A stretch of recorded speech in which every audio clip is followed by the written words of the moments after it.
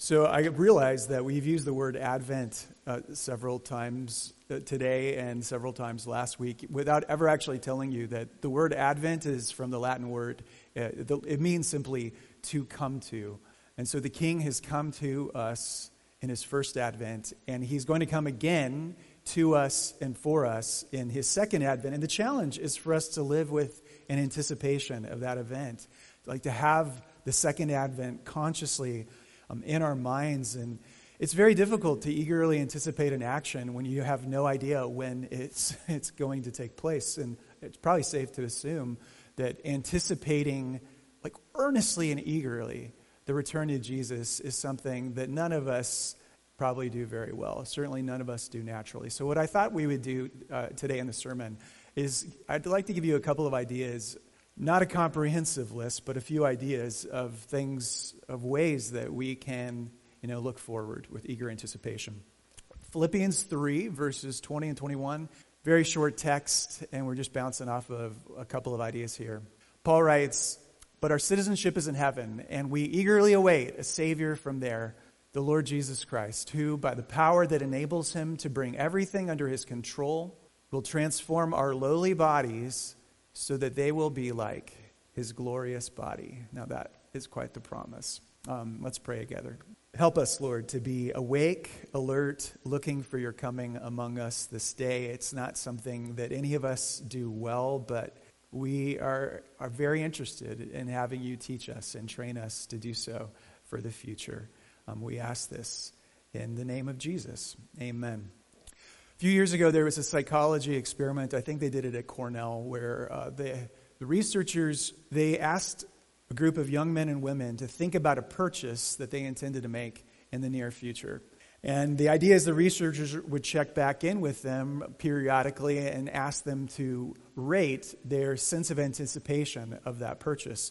Now, there are two purchase categories they were working with. One is simply the purchase of a thing, stuff, like, a laptop or new clothes or AirPods or, a material good. And the second was an event, an action, activity, concert tickets, Taylor Swift concert tickets, kind of tough to come by, ski lift passes, a trip. And the researchers, what they would do is they'd send periodic text messages to the test subjects and just ask them, like, are you thinking about it? On a scale of 0 to 10, how much are you anticipating it? They get to the end of the study. They've duplicated this one several times, so this is a pretty well established fact. Which of the two groups do you think had the greater sense of anticipation, the stuff people or the event people? Of course, it was the event. It wasn't a material good. Every time that this study has been done, it was experiences, dynamic actions, which provide far more excitement. And isn't it interesting then how heaven has been characterized in kind of kitschy Christian culture, where we talk about our mansion up in the sky or walking on streets paved with gold, or we have this, the angel strumming the harp on a cloud kind of thing, where heaven is oftentimes characterized as like a commodity, like my mansion, my name written in the golden bricks, that type of thing. And whenever it's characterized as an experience, it's a lame experience, at least in popular culture. You may have seen the 1989 classic, All Dogs Go to Heaven. Here we have, they actually created a series of it. This is the complete series in season 1. But All Dogs Go to Heaven, you meet Charlie the German Shepherd who goes to heaven because, hey, that's what dogs do. Only to find out how terribly bored he is up in the realm above because there are no cats to chase there, since cats are in hell. And I love my cat. But you get the idea, right? There's no cats to chase, and he complains that it's a terribly boring, constant temperature of 73 degrees in heaven. And so one of the songs, the fantastic song that he sings in the movie, is how it's too heavenly up here. And he says, quote, "It's too peaceful and paradise-like. Like, I prefer the excitement down below." So, spoiler alert, he ditches heaven for earth. Not to belabor the point, but whenever I can throw in a Gary Larson Far Side comic strip, it's always a good day. Here we have, this guy just got there and he got his wings and he says, I wish I brought a magazine. Yeah, you probably don't think of it nearly in those like boring, banal terms, but by the same token, do you actually think of heaven consciously as an enthralling activity? Do you think of your heavenly citizenship, as Paul talked about, as this thrilling, anticipatory experience that you sort of like, I can't wait for, I'm palpably excited for? One of my kids, when they were younger, they said to me, I can't even remember who it was, but they said, Dad, I want Jesus to return when I'm 70 years old. I was like, okay, why 70? And I can't even say it was she, because it could have been a he, but they said, well, it's 70, you don't have anything else to look forward to in life. Right? And that whole idea of like we're guilty of that too. Like there's so much more that I want to do in this life before I die, right? And heaven, well, that can kind of wait, because whatever I'm going to do in this life is going to be way more fun than that anticipated experience. Heaven in the Bible is a tricky word. It refers to at least three references. Number one, it can refer to the sky and space above us, that blue stuff, and then they didn't know about actual space, but it's up there. Or it can refer to, second usage, the place in the realm where God presently dwells. Is that a different dimension? Like there is some realm, there is some alternative dimension where Jesus and the angels and the saints who have gone before us, where they're at present. And then thirdly, it can refer to the new heavens and the new earth, aka the recreation of the universe that's going to take place when Jesus returns and he, judges and vanquishes evil and transforms all that is good on this earth to eternally good. But we have this common lingo like, when we die, we go to heaven. Well, that's the second usage. Like, when we die, we go to the realm where God is presently at. Versus the lingo of when Christ returns to judge the living and the dead, there will be a resurrection of our bodies. And that third usage, the recreation of earth into the realm where God dwells, is the one I'm mostly speaking about today. 4 misconceptions about the return of Christ. I was showing a tremendous amount of restraint by only coming up with 4, but 4, number 1, someone can predict the time of his arrival.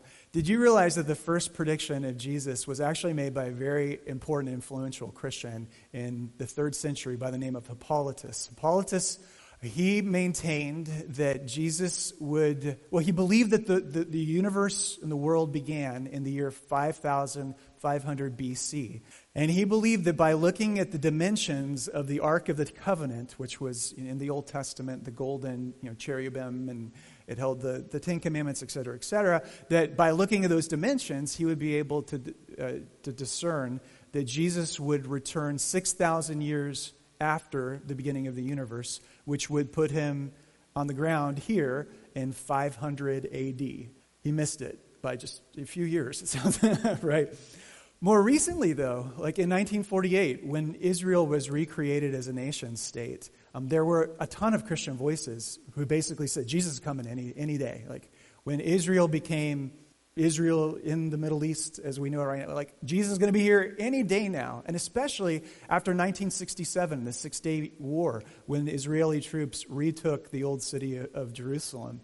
Like people were like, it's happening anytime.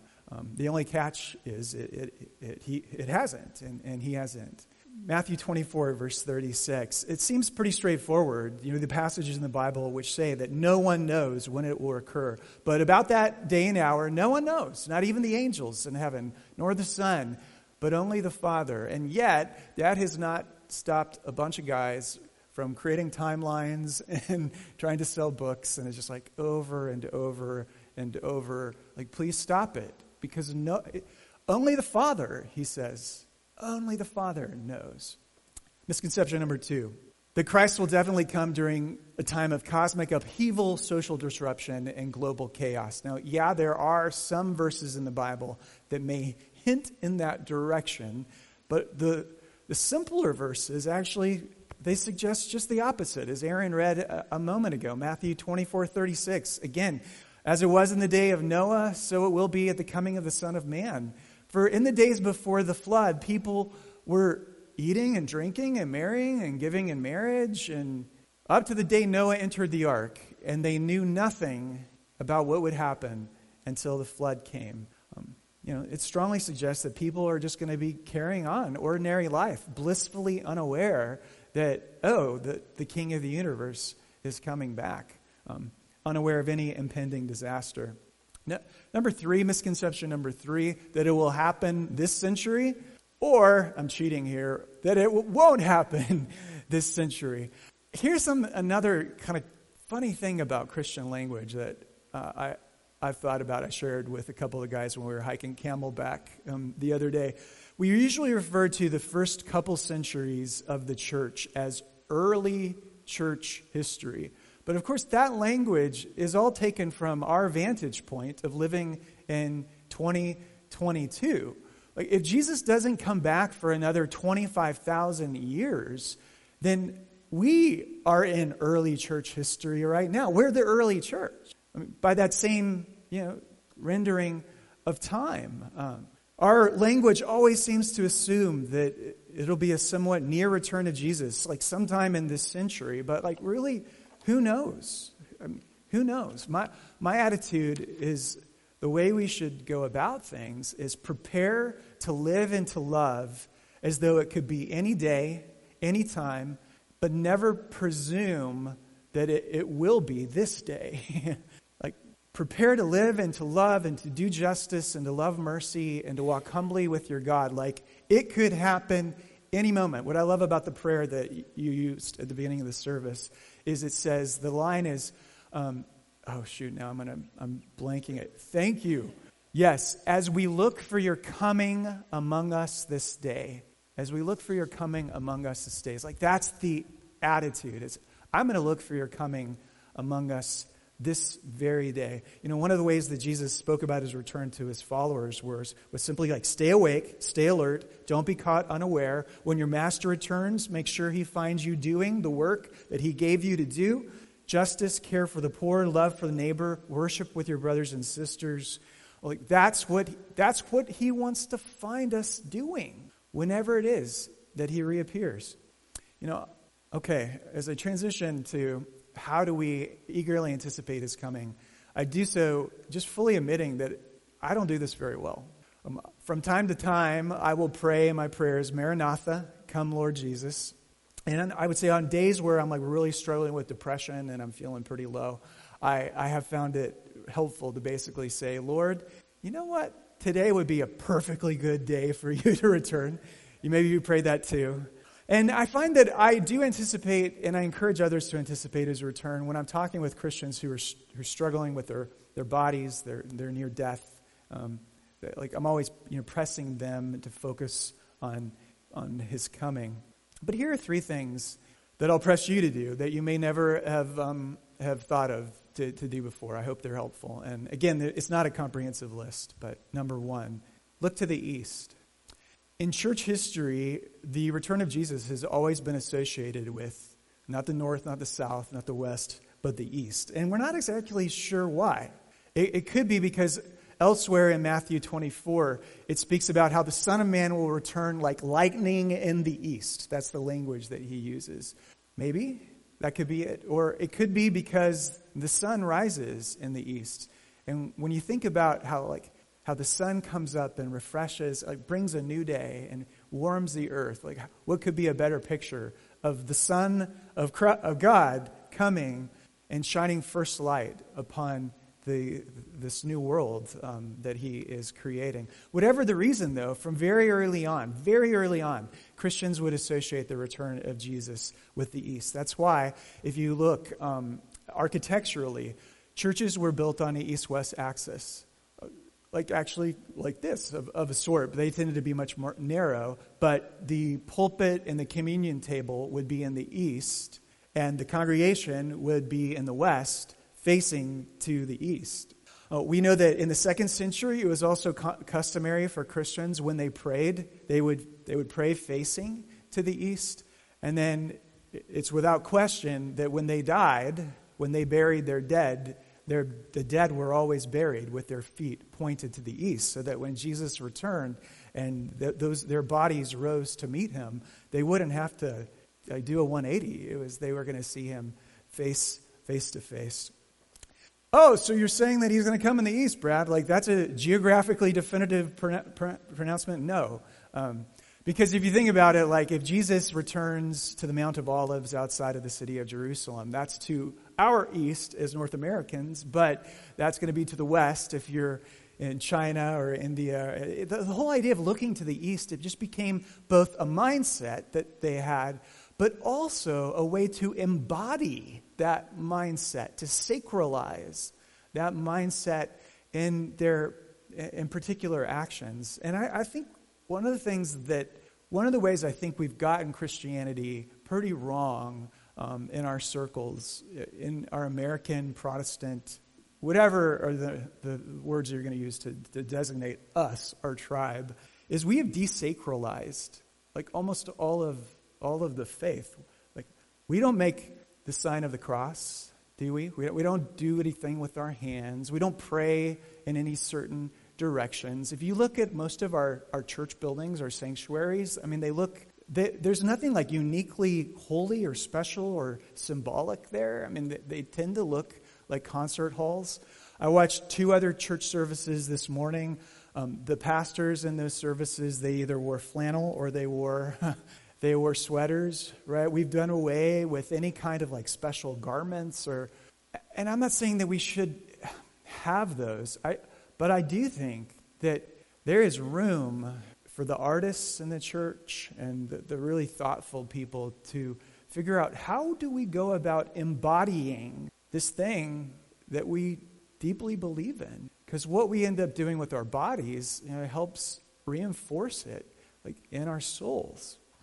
Look to the east. Number 2, look in the mirror. Oh my. Because normally what we see in the mirror is, we don't like what we see in the mirror. It's unattractive. Very few of us have a positive body image, a positive facial image. I think I told you that I've always been self-conscious. I got my mom's nose, and they call it a Roman nose because you got this big bridge in the middle of it. I've never liked my nose. And then, about 5 years ago, I started getting these basal cell carcinomas on my face from growing up in Arizona and not putting enough sunscreen on as a kid. And so they just start cutting. And even last summer, I didn't even anticipate it, but I had one taken off of my lip here. And the dermatologist didn't tell me that, oh yeah, I'm going to cut you, and for the rest of your life, you won't be able to feel anything in your lip here, and your lip is just going to like droop. And so there's like one day I had a normal functioning lip, and then the next day I had a droopy lip, and I feel it every day. And that's the funny thing about our bodies, is either the parts of them that's unattractive, or the parts that hurt, or the parts that don't work well. Like, you see and sense and feel those every single day. Do you ever look in the mirror, though, and just wonder what's the blueprint of your resurrected self inside of you? You may think about it, but like actually look in the mirror and ask that kind of question. I know that I don't. I know that we'd be better off if we did. 1 John 3:2. Dear friends, right now we are children of God, yet what we will be hasn't taken place yet. But here's what we know: when Christ appears at the resurrection, then we shall be like him, for we shall see him as he is. We shall be like him. Our bodies are going to be transformed into these lustrously, exquisitely beautiful, immortal, creaturely bodies of which we will be. And there will be a correspondence between like the you here and the you as it's recreated, yes. But I love how one Christian author put it, like, if you could just see yourself in that day, it would be very bad for you right now, because you'd be very tempted to fall down and actually worship yourself in that resurrected state. That's how exquisitely, lustrously incredible you will look like. And that's not something you normally see in the mirror now, is it? One of my favorite parts of the World Cup is when they show a picture of a crowd of people watching a game, like it's in the streets of Argentina. You've got like 3,000 people standing there, and all of a sudden, they're just looking at the people, and then they score a goal. Messi scores a goal, and what happens?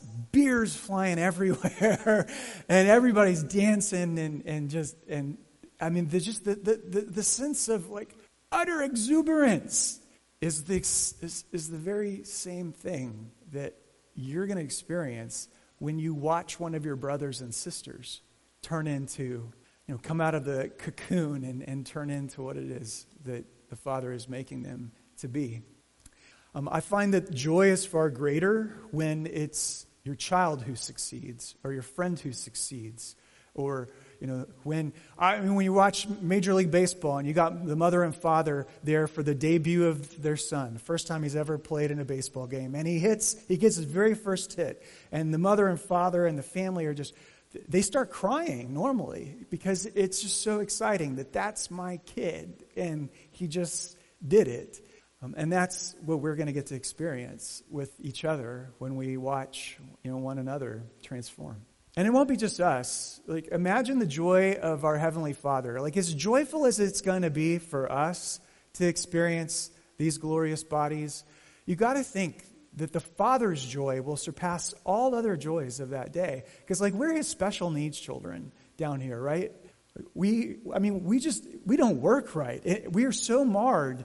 We are so broken. We can't do our ABCs straight. We can't count to 10. And He sees that. And like any father, his heart breaks over that.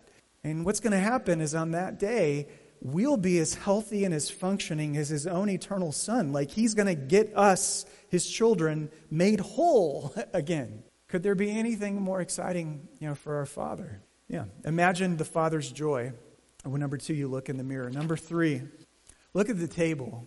A few years ago, another research study was conducted to determine the happiest and unhappiest cities in the United States of America. The findings, I can't remember exactly what metrics they used, but the findings of this study were shocking, at least as far as I'm concerned. Where would you guess is the least happy city in America? That would be, I was kind of surprised by this, New York City. Because everything I've heard about New York, though I've never visited it, is that it's really cool. And you got to travel it and go to the Met a few years ago. And New York's one of the places that I've always wanted to go. So I'm slightly surprised that New York was the least happy city. But what was shocking is the top 5 happiest cities. They were all located in the same state. And it wasn't California, and it wasn't Florida, and it wasn't the great state of Arizona. It was... Anybody hear this before? It wasn't Texas. It was Louisiana. And I thought, I've been to Louisiana. That place is an armpit of America, right? The top 5 cities were Lafayette, Houma, Shreveport, Alexandria, and Baton Rouge. I've been to Louisiana a number of times. And my funniest Louisiana story is I was preaching one Sunday while I was in seminary at a church in Shreveport. Afterwards, I went to the Burger King that was situated right in front of the Independence Bowl, which is a football stadium, and I like that. And I go through the drive-thru. I got a 3-hour drive back to Jackson facing me. I'm hungry. And she says, you can order whenever you're ready, but I regret to inform you that we have run out of meat. And this is at Burger King. And so I'm like, well, what do you do then? And I just drove on. What is it about those places that could account for such happiness? Because it's one of the poorest states, economically, educationally, behind all the rest. And here's what they found. Cajun culture, more than any other place in the United States, is a culture of feasting. It's a culture of whole families and the entire community getting together and cooking great food and having great time. I mean, it's something that I really appreciate about Latino culture is the role of feasting and food in Latino culture. And I know that's true of other cultures around the world. But it's that ability to sit and to eat and to drink a lot of beer, if you're in Louisiana, and just celebrate life together. Look at the table. I think having the Lord's Supper every week is really important. And it's not simply because Christians have kind of always worshiped this way. And it's not because of some deep theological reasons, although there are those. But it's because this is a picture of the feast that is waiting for us. I just want you to imagine sitting at a banqueting table with billions and billions of people when the great Moses stands up and proposes a toast to the Lord. He's like, he clinks the glass and he says, Here's to our great God who brought us through the Red Sea on dry ground. And a billion voices together say, hear, hear. And everybody takes a drink. And he goes on, I propose a toast to our great God who brought us into a land filled with milk and honey. And on and on. Moses goes recounting the faithfulness of God to him and his generation, while billions of us clink our glasses together in ruckus praise. And then the great patriarch Abraham rises to address us. And he says, friends, let me tell you a story. And he goes on like kind of an old grandpa to give us a first-person account of walking up Mount Moriah with his son Isaac and discovering a ram in the thicket so that he didn't have to sacrifice his son. And on Abraham goes like a grandfather, telling riveting stories. Many of the stories we haven't even heard before, but all expressing joy in God's great faithfulness. And around that table is every culture, every nation, every tongue, every people. And so it's El Salvadorans and Moroccans and Senegalese who they start telling their stories. They're offering the toast. The spontaneous songs and poems, we just keep moving down the line as people whom you have never met before stand up and tell great stories of God's faithfulness to them. And it's the happiest party of the year. For the first million years after the resurrection, we will drink wine and we'll just tell stories of God's faithfulness. Look at the table. Look in the mirror. Look to the east. You need to do it. East mirror table, because the waiting is hard, obviously. Waiting is very hard, especially when you don't know when something is going to happen. I find it a bit ironic that Christmas for children is kind of an event that can never get here fast enough. Like a kid waiting for Christmas morning, I'm waiting forever. They just can't stand it, right? And in the same token, Christmas ends up being a season where the parents, they just recognize that there are going to be many delays. Like if you're traveling in the airport or on the road or you're in the checkout aisle, you're just going to have to wait, and sometimes really wait. Christmas is also a season when, loneliness can just go out of control for us. The happiest season of the year, the most joyous season, turns out, not to be the case. And when you're lonely, when you're struggling, time has a way of standing still. Every minute seems to progressively lengthen. You look at your watch and you can't believe that only 5 minutes have elapsed because life slows down to a crawl. The waiting is always the hardest part. And if that's you this morning, I'll finish with a story that's geared for you. So Dad dropped off his younger son on a street corner, and he told him he'd be back in 20 minutes after taking care of some business. He drives away. And unfortunately, as he is near his destination, the car breaks down. He has a cell phone, but his younger son doesn't have a phone that he can call him. It ends up being 5 hours. And during that time, the son just waits on the corner by a store the whole time. And the panicky father is like, I got to get it back. Well, 11 o'clock at night rolls around, and the father finally is able to get there, and he runs up and he hugs his son, and he just says, I'm so sorry, son, I'm so sorry. To which the boy replied, what are you sorry about? You said you were coming. I can just see this kid sitting there like with his, kind of holding his legs like this and rocking back and forth and whistling a tune or playing with rocks in the gutter or just doing whatever it was that he could to pass the time. What are you sorry about? You said you're coming. He's coming. He's coming. It may take a while. We don't know when. It'll come unexpectedly, but he said he's coming. He is. And so let's be ready. Let's stay awake. Let's stay alert. Because you know what? He's bringing heaven to earth with him when he returns. Amen.